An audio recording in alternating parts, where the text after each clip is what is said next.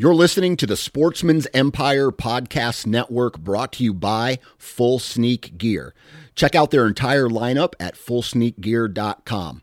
Also be sure to check out our entire stable of podcasts at sportsmansempire.com. New from Moultrie Mobile, the Feed Hub offers first-of-its-kind cellular connection and control for nearly any spin cast feeder on the market. When used with the Moultrie Mobile app, you can monitor feed and battery levels, run feeders on demand, receive alerts when feeders are clogged, and remotely adjust feeding times. The Feed Hub is ideal for anyone who maintains feeders.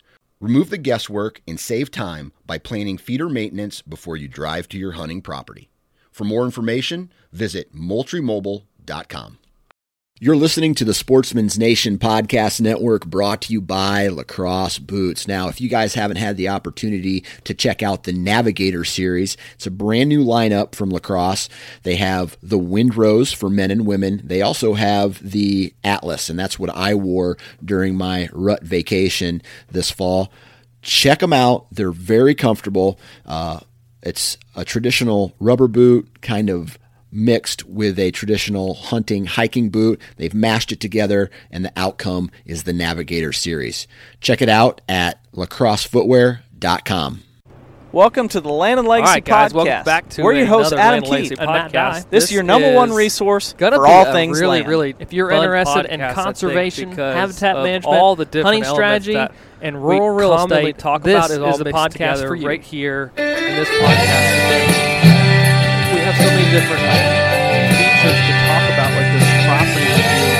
We're all the way back, driving down Interstate 70 from a consultation in kind of north central Kansas, and I had a blast today. I got Kyle and Frank in the truck, and we're all plugged in, ready to do this podcast. What was your guys' initial thoughts here, coming out of this consultation, which was one of the first real big emphasis on quail consultations that we've been able to be a part of?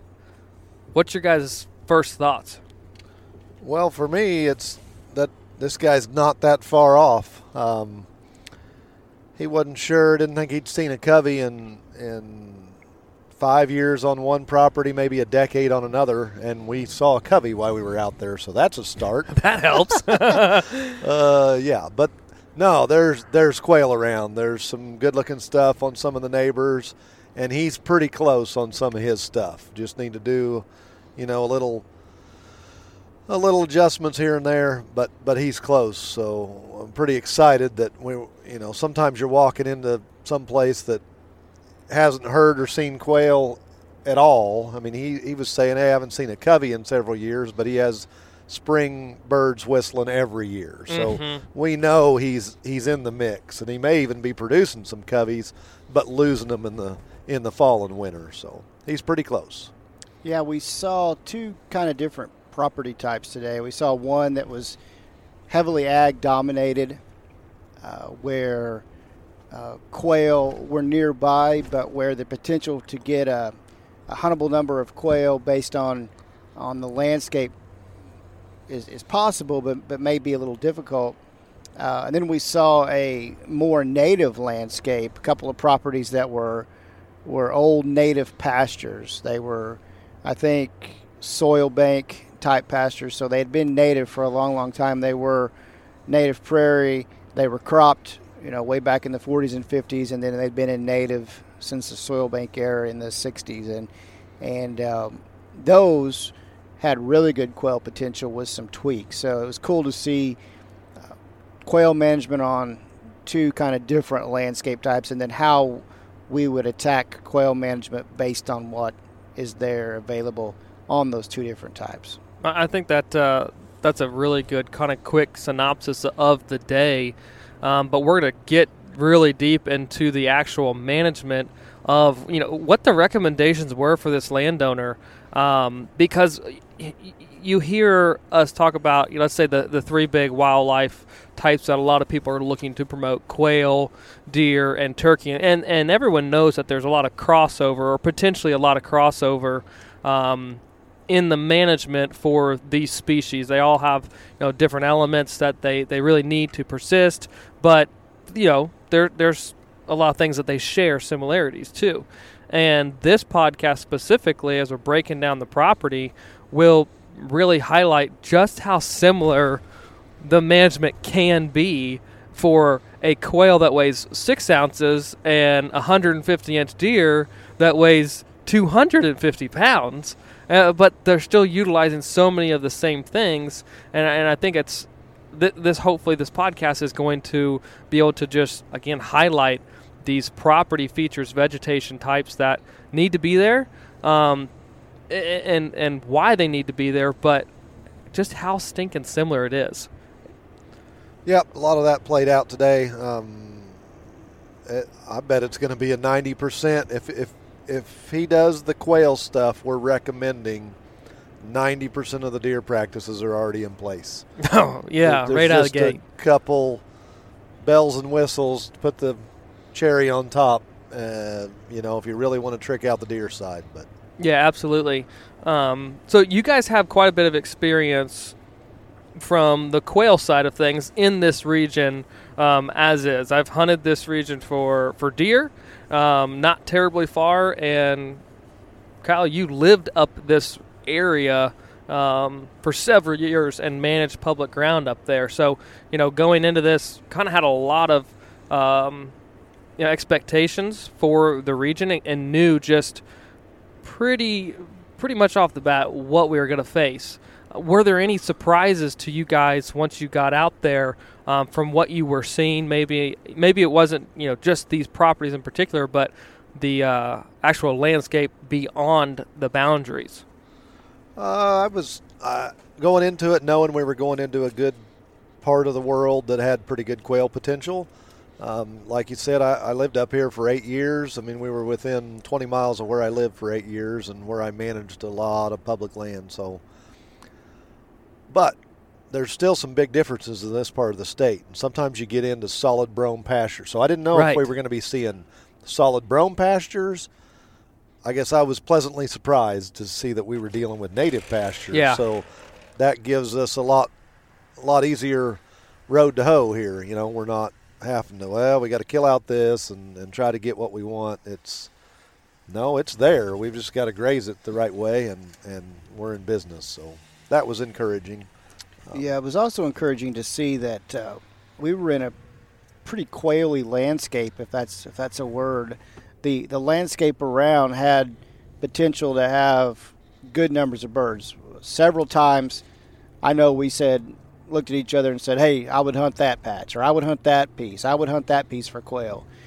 So we were going into a landscape where quail were already pretty much a part of the landscape, and so that whatever we did or recommended on the particular property owner, we knew that quail were going to respond because they were close, and that he was already in a part of the world where bobwhites are pretty secure, and that's becoming less and less of a thing in the United States, where bobwhites are secure, and in this part of Kansas they're pretty secure. We saw greater prairie chickens, which were cool. That was a first for me. Yeah, you guys were like, "Oh, prairie chickens," and I'm like, "Yeah, there's birds in the sky." I honestly would have no idea what they were as they got up out of the that big pasture there. I was like, "Holy crap, that's a new one for me." Yeah. So you'd have stood there and not shouldered your gun if we were hunting. No, I mean, I would just been in amazement. Had just been wailing away. Yeah. I'll be like, "Hey guys, good job, but cool." Yeah. Cool. So that kind of tells you what kind of landscape we were in, that if we can see prairie chickens on one side of the road and quail habitat on the other side, that we were in a diverse kind of open native landscape. And to kind of paint that picture, guys, for you who are listening, you're like, okay, there's quail there, cool, prairie chicken, that's awesome, but like, what does that landscape look like? And Frank, I asked you the question as you're like, I wouldn't be surprised at all if we start seeing or knowing that there's prairie chickens in this area.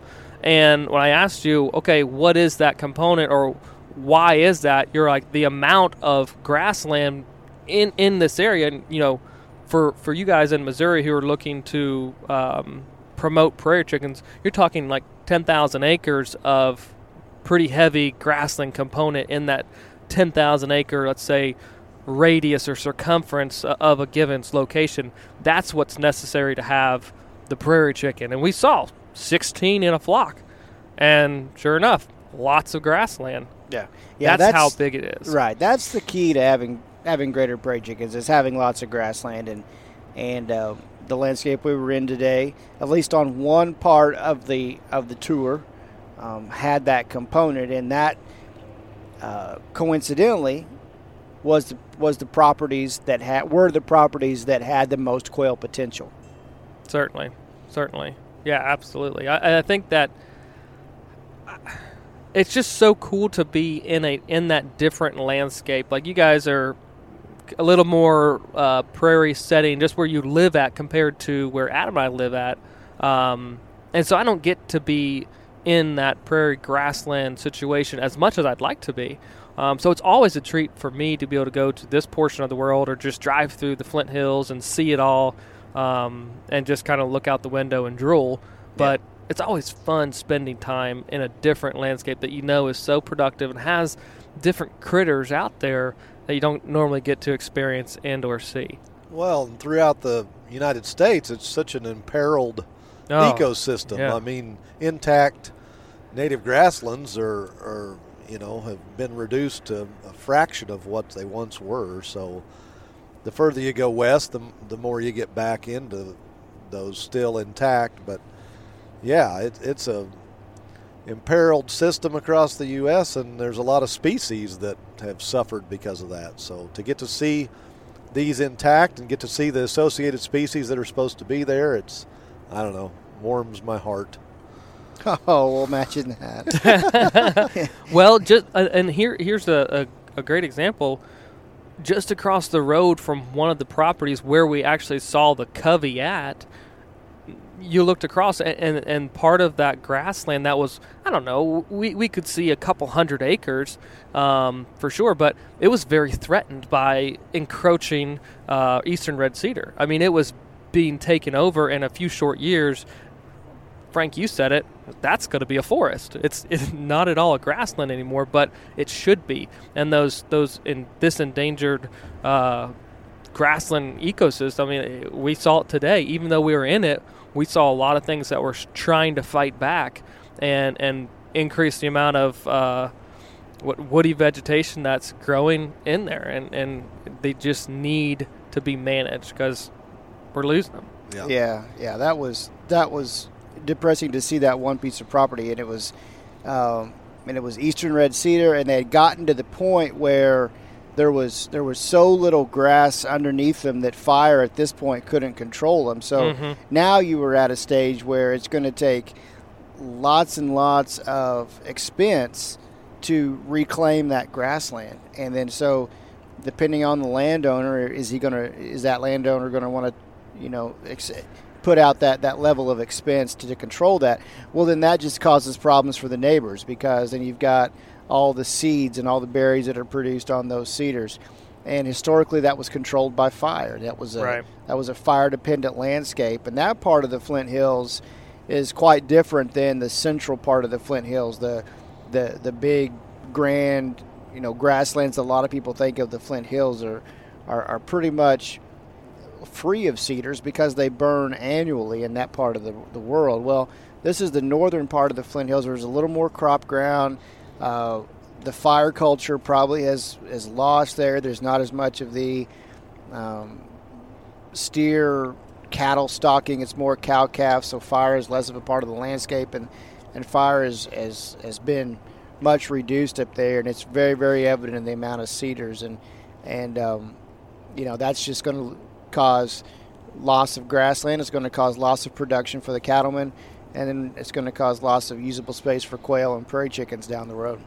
Well, you brought up a great topic that will help transition us into the actual recommendations for the property and the landowner itself moving forward to promote quail numbers, increase the opportunity and the productivity of the landscape for white-tailed deer, but then overall, which I really appreciate him saying, I just want to make it better. I want to understand this land, how it functions or how it's not functioning, and make sure that down the road, long term, I'm doing the right practices. So kudos to him for that.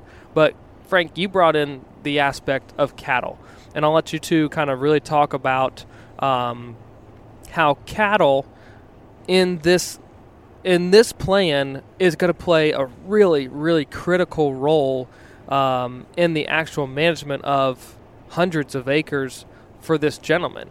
And, kind of break it down from where they're at now, what they were seeing, and then the tweaks to the actual cattle contract that's on these acres, and what that's going to do for promoting, let's say, a better grassland for species like quail, wild turkey, and white-tailed deer. So this comes really into play on the prairie parts of the gentleman's properties. And so right now on those two fairly large pieces of property that we looked at, they already had grazing on them. But one of them had a fairly high stocking rate, and one of them had a fairly moderate to low stocking rate. And in this particular, so let's talk about the one, Kyle, with that had the fairly high stocking rate. It was a large piece of property, relatively speaking, for that part of the world. So it already had the good components for raising decent numbers of bobwhite quail. It had native grass nesting structure. It had lots of forbs. But at the level that he was stocking at, it was probably good for production. But when we were out here with 5 or 6 inches of snow, it was pretty stark landscape. And when you say production, are you referring to production for quail numbers? Yeah, I'm talking about brood quail. rearing, Yeah, nesting success, not production for cattle. No, absolutely, right. Yeah. So from a quail production standpoint, had lots of forbs, lots of bare ground that we talk about. It's important. So they probably had quail produced there. But when we were out there today, probably wouldn't want to run a bird dog through there because we probably wouldn't find many birds. Yeah, so he had the elements.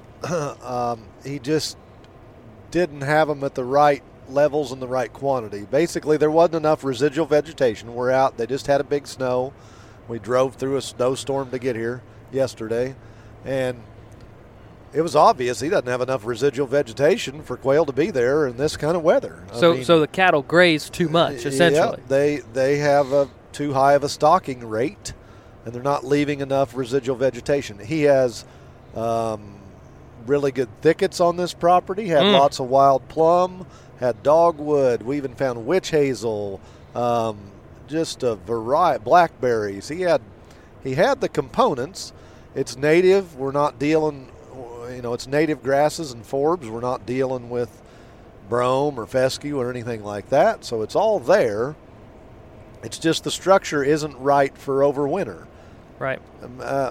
Maybe it's right for production, but if he's producing quail there, and we think he probably is, and here's some whistling, each spring, he's losing them to the neighbors for the fall and winter. Well, where there was more residual cover, right, where they would want to be, have to be, to make it through the winter. And some of these neighbors, was CRP, so ungrazed CRP. So to be quite honest with you, probably not ideal production acres, because it's a lot of those CRP acres are probably too thick to be good need some cattle grazing, but that's not in the CRP options.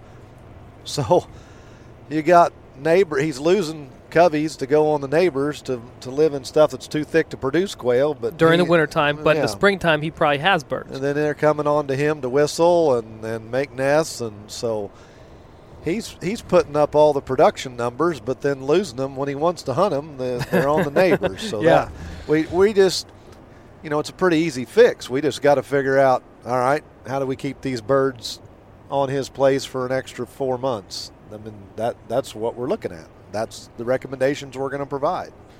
And how we would do that is we would enhance the amount of woody cover that he has. He's got some really nice woody cover thickets, shrubby thickets, as Kyle mentioned. We would do some things to enhance that. We would maybe spread some more throughout the property. There were some parts of the pasture that didn't have it. We would recommend scattering some of that out there. But the big thing we would do is we would give him some options relative to stocking rates, and we would give him some ideas of what he can do to reduce the stocking rates to help have that winter cover available. So when he wants to, and he talked about he would love to get a bird dog. He doesn't have a bird dog right now, but he would love to get a bird dog and have the opportunity to hunt quail. Well, we want to provide him with an opportunity to manage his property in a way where he can have these birds throughout the wintertime when his hunting season is on. Absolutely. And there's even another play into the whole cattle and the way you can manipulate or utilize the cattle as a tool. Oftentimes there's that livestock conflict on properties, but I want to really reiterate the fact that the cattle are helping improve and providing a really big component for the quail to be able to be raised and nest successfully on the property. If it was just rank old CRP grass like the neighbors, there may not be the production numbers in this region, but the cattle are helping. It just needs to, the tool needs to be utilized a little differently to have the actual successful hunts for this gentleman on that property. But it's a win-win that the cattle are part of the landscape here. And for you guys, let's throw out a couple species that you guys saw that if cattle weren't there creating the disturbances, consuming some of the actual grasses there, what were the species that help the quail out that are there because of the cattle? Oh, there was western ragweed. There was rigid goldenrod even. So partridge pea we partridge saw. Pea. Roundhead lespedeza. Yeah, so there was some nice insect attracting forbs on this site that, grazing the grass is letting these forbs express themselves. So we're not very far off from where he needs to be. Just tweak this stocking rate a little bit, and we're going to give him a couple other options that, hey, if you can't do this, there's some give and take, right? There's some income needs off of this grazing contract and with his family. So if reducing the stocking rate turns out to not be an option, there's some other people that are in play with this system, so to make it all work. Yeah, some of that can just be as in rotating the cattle through the pastures instead of them having access to the whole thing throughout the summer months. Let's utilize some of the old fence lines, all the pastures. So instead of one big one, it's 3. They all got water. Let's just rotate it differently, and the cattle do different things at different times of the year in each paddock.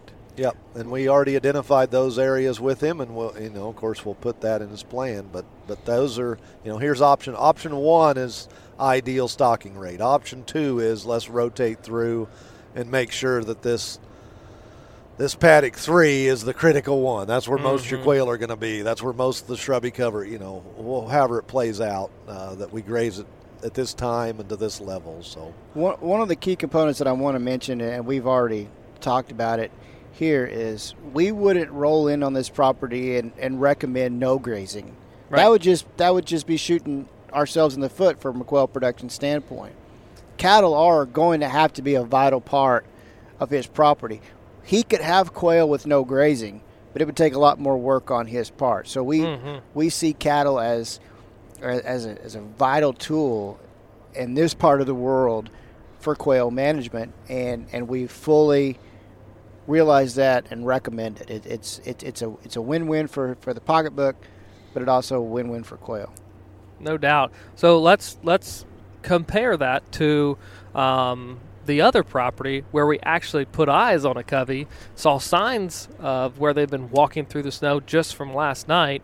What did that scenario look like from a cattle utilization on that specific property? As soon as we pulled in there, we identified, wow, there's a lot more residual grass and forbs. This has not been grazed as hard.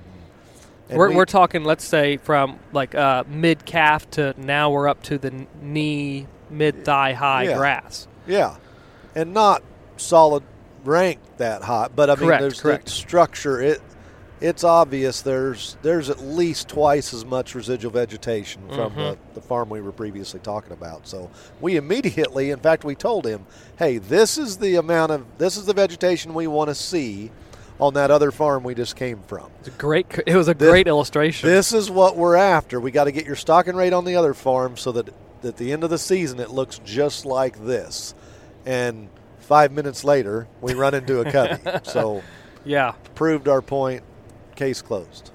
Yeah, so that is a great example where, and I don't know what his situation, if it's the same tenant that rents both pastures, but the second property in most years could use maybe a slightly heavier stocking rate. I would have preferred to see a few more forbs show up. Nothing drastic, maybe a couple head more. You're being cattle. picky now, is what you're saying. Yeah, I'm getting down to like this is primo stuff. Yeah. So perhaps there's a way of moving some cattle off the other property onto this property. Some things that can be done.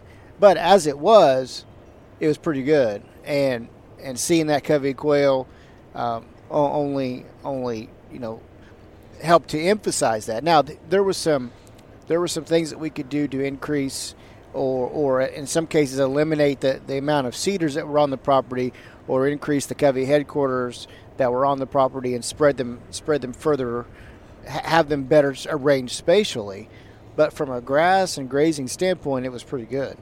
So another great segue. Man, you're on fire tonight, Frank. I always am. Always am. So this specific property, it was 80 acres, and there's kind of two defined 40-acre chunks, but pretty much had woods around each 40 acres. But in the very center was pretty thin with actually the woody cover, the covey headquarters that you're referring to. So walk us through from a prescription and a recommendation to increase the amount of spatial cover that's necessary for the quail. What were you guys recommending him to do in those areas to increase the cover?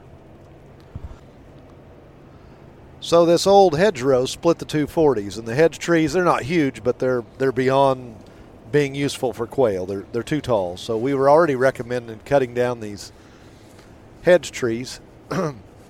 Chop and drop provides some immediate kind of shrubby cover, edge feathering type, surrogate shrubby cover. Then also the benefits, you get some birds landing on these down trees and depositing seeds. Just various birds, songbirds, mourning doves, whatever. Right, and they're pooping out plums and dogwood and sumac. So over time you get natural shrubby thickets growing up. As these down trees decay, you get these natural thickets coming up. Well, then also across this 40, so most of this just had these tree rows on the perimeter, and they really didn't have anything out in the middle. So we recommended, you can take the treetops out of a few of those or some of these bigger cedars and drag them out and space them out every 7,500 yards and scatter some out in the middle. They're just called down tree structures.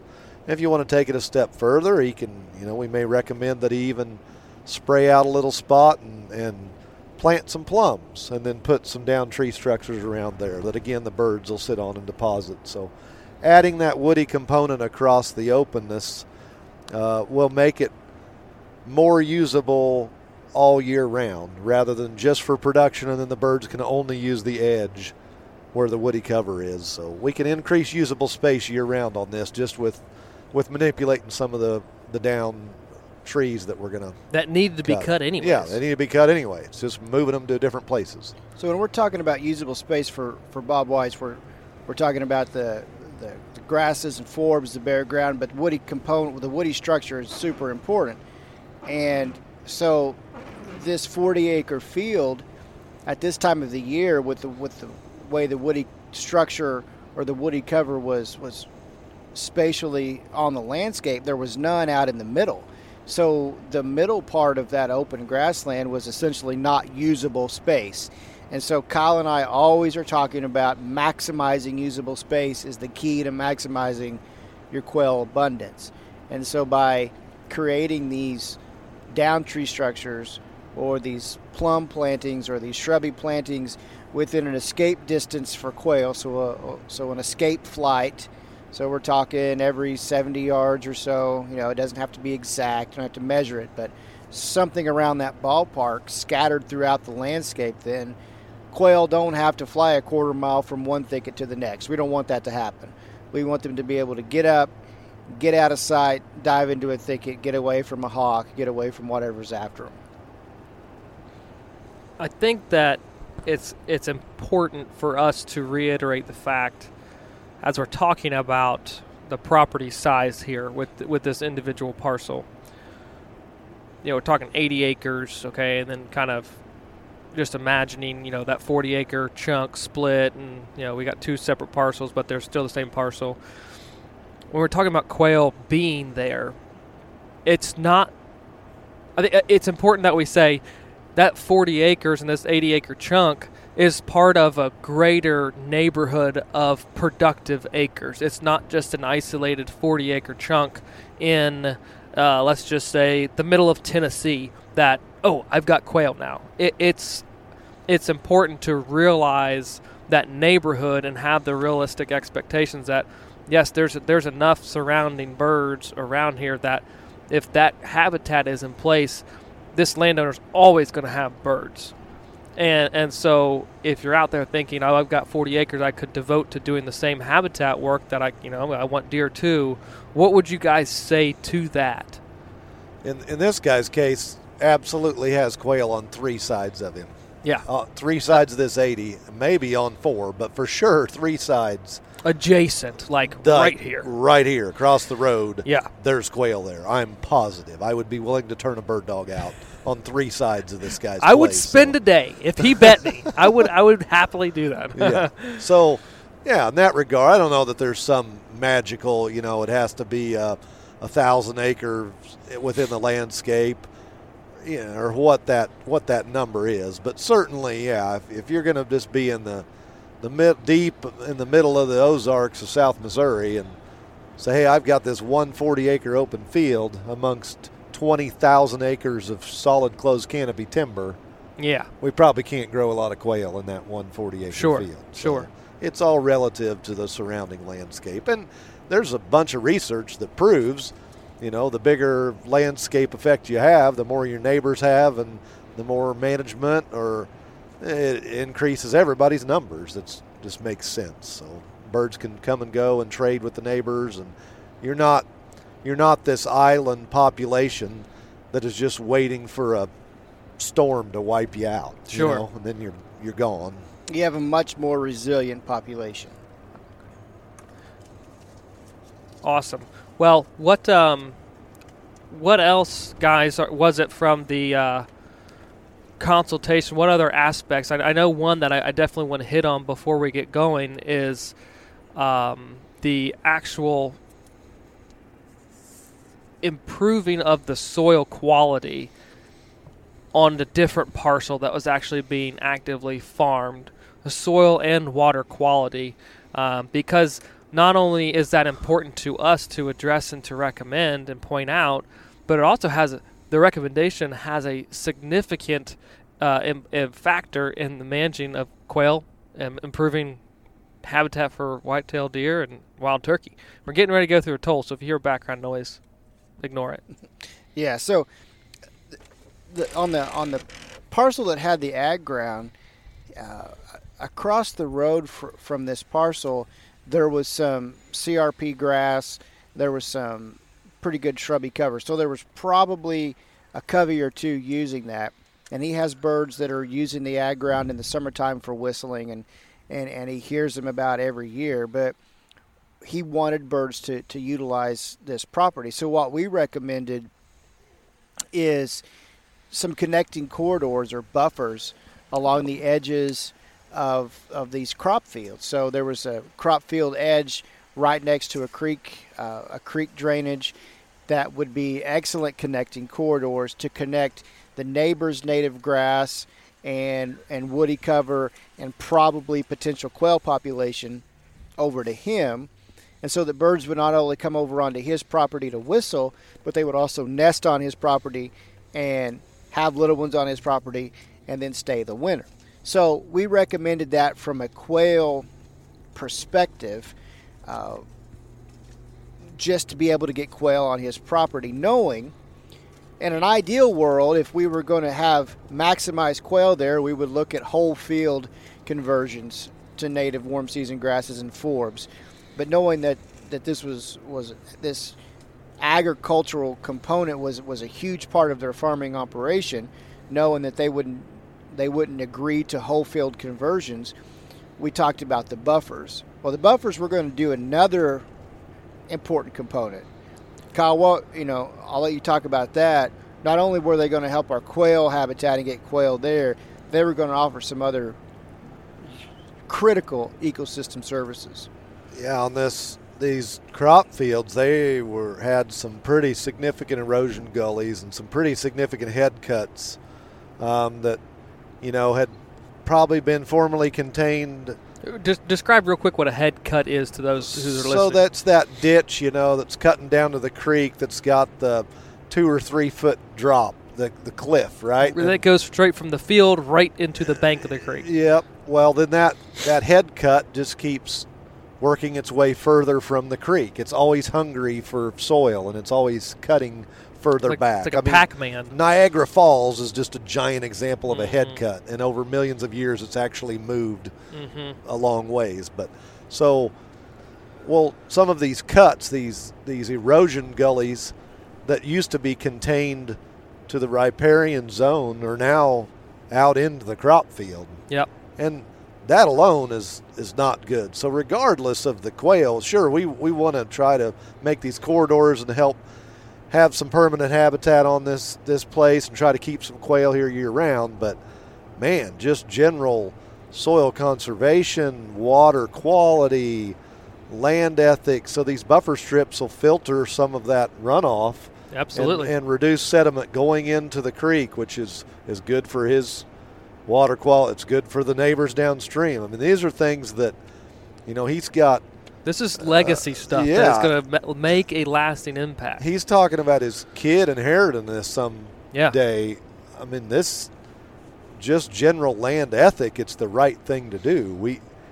You're going to wake up 50 years from now and be missing several feet of topsoil. Feet of topsoil and acres of field. Yeah, that's just not good. So these kind of practices, it filters out, chemicals, it filters out fertilizer in the runoff. There's all kinds of benefits to these buffer strips and pollinators, the list goes on and on and on. Absolutely. And from the whitetail side of things, a lot of the property itself, the cover was relatively limited, so you can only do so much. So, naturally you look at it, you're like, oh yeah, that's a travel corridor. So we're not just improving soil quality and water quality, but we're creating these large corridors to slow deer down and provide some additional cover for them to hopefully bed or the additional forage, or to have a fawn and rear a fawn in, as well as nesting habitat for turkeys, brood rearing cover for turkeys, and for quail as like. So it's so dynamic of that one simple suggestion, but it affects so many different aspects of the farm, and really almost every aspect of the farm, from the standpoint of the income, the productivity, and then all the elements we've just been talking about. Everything this guy wanted to accomplish with quail potentially gets met with the buffer strips. Deer, it's going to improve his habitat, check. Give him some bedding areas, check. Hunting strategy. Instead of just having deer pass through, now they actually stay on him more, not worried about the neighbors shooting him as much. So, once again, and these are the lowest productivity acres. Exactly. You're not getting 200 bushel corn right next to the trees in the riparian zone. So even in the snow today, you could look at the stubble, the density of the whether it's bean stubble or corn stubble, and clearly see that these areas were much lower production than the center of the field. So by the time you look at input costs, evaluate that for those acres, what you're doing, the time, the energy, the diesel fuel, everything, those acres are costing you money most likely to be able to plant, and they're sensitive to the actual water and soil quality, and additional habitat can be placed there. And the habitat we're recommending is through a federal government program that then writes a check. So for those acres that you took out of production, paid to not farm them, and acres that was probably operating in the red, because the input costs were probably higher than the yield. Sounds like a no-brainer. I'm not a smart guy, but I'd do it. Yep. So that was a big component, honestly, of that farm. It's not obviously the only recommendation. There was a lot of TSI and a lot of edge feathering, and really any of the properties we went to had a large edge feathering component. Obviously, guys who are listening, we talk about edge feathering all the time and what it can do for the whitetail side of things, steering deer, this and that. But for your perspective, and I think especially in this ecosystem or landscape, we talked about it. We were kind of down in a low-lying area, and just over time, because of the fire suppression in this large prairie ecosystem, we were seeing species of trees, let's say hedge, locust, elm species that this was once open, and now they're young trees, maybe 20, 30 foot tall, and very low value stuff, but it was taking over prairie where fire is now not as much of a factor there in the landscape of managing it. But this whole edge feathering and chainsaw work, what is it going to do to the restoration of those acres, and then for the benefit of the quail side of things? Well, what will happen immediately is you'll get sunlight to the ground, and sunlight is an energy source, and so you're going to get an immediate flush of all of these critical forb species that are so important for the animals that we're concerned about. They provide great forage for white-tailed deer, wonderful forage. They provide screening cover and insects for turkey poults, for quail chicks, and then they provide abundant winter food for turkeys and quail. So that's going to just help restore, because those species are in the root bank, they're in the seed bank. Mm-hmm. They're just being suppressed by all these trees that are 15 to 30 years old and historically weren't there. There's some giant bur oaks that were cool. There's some giant beautiful cottonwoods that were there. Like Kyle said, some Indians slept under this cottonwood tree sometime. And that probably happened. So those trees historically were there, but the fire would have crept down into those areas and kept it free from hackberry and elm, and of course hedge wasn't an issue back then.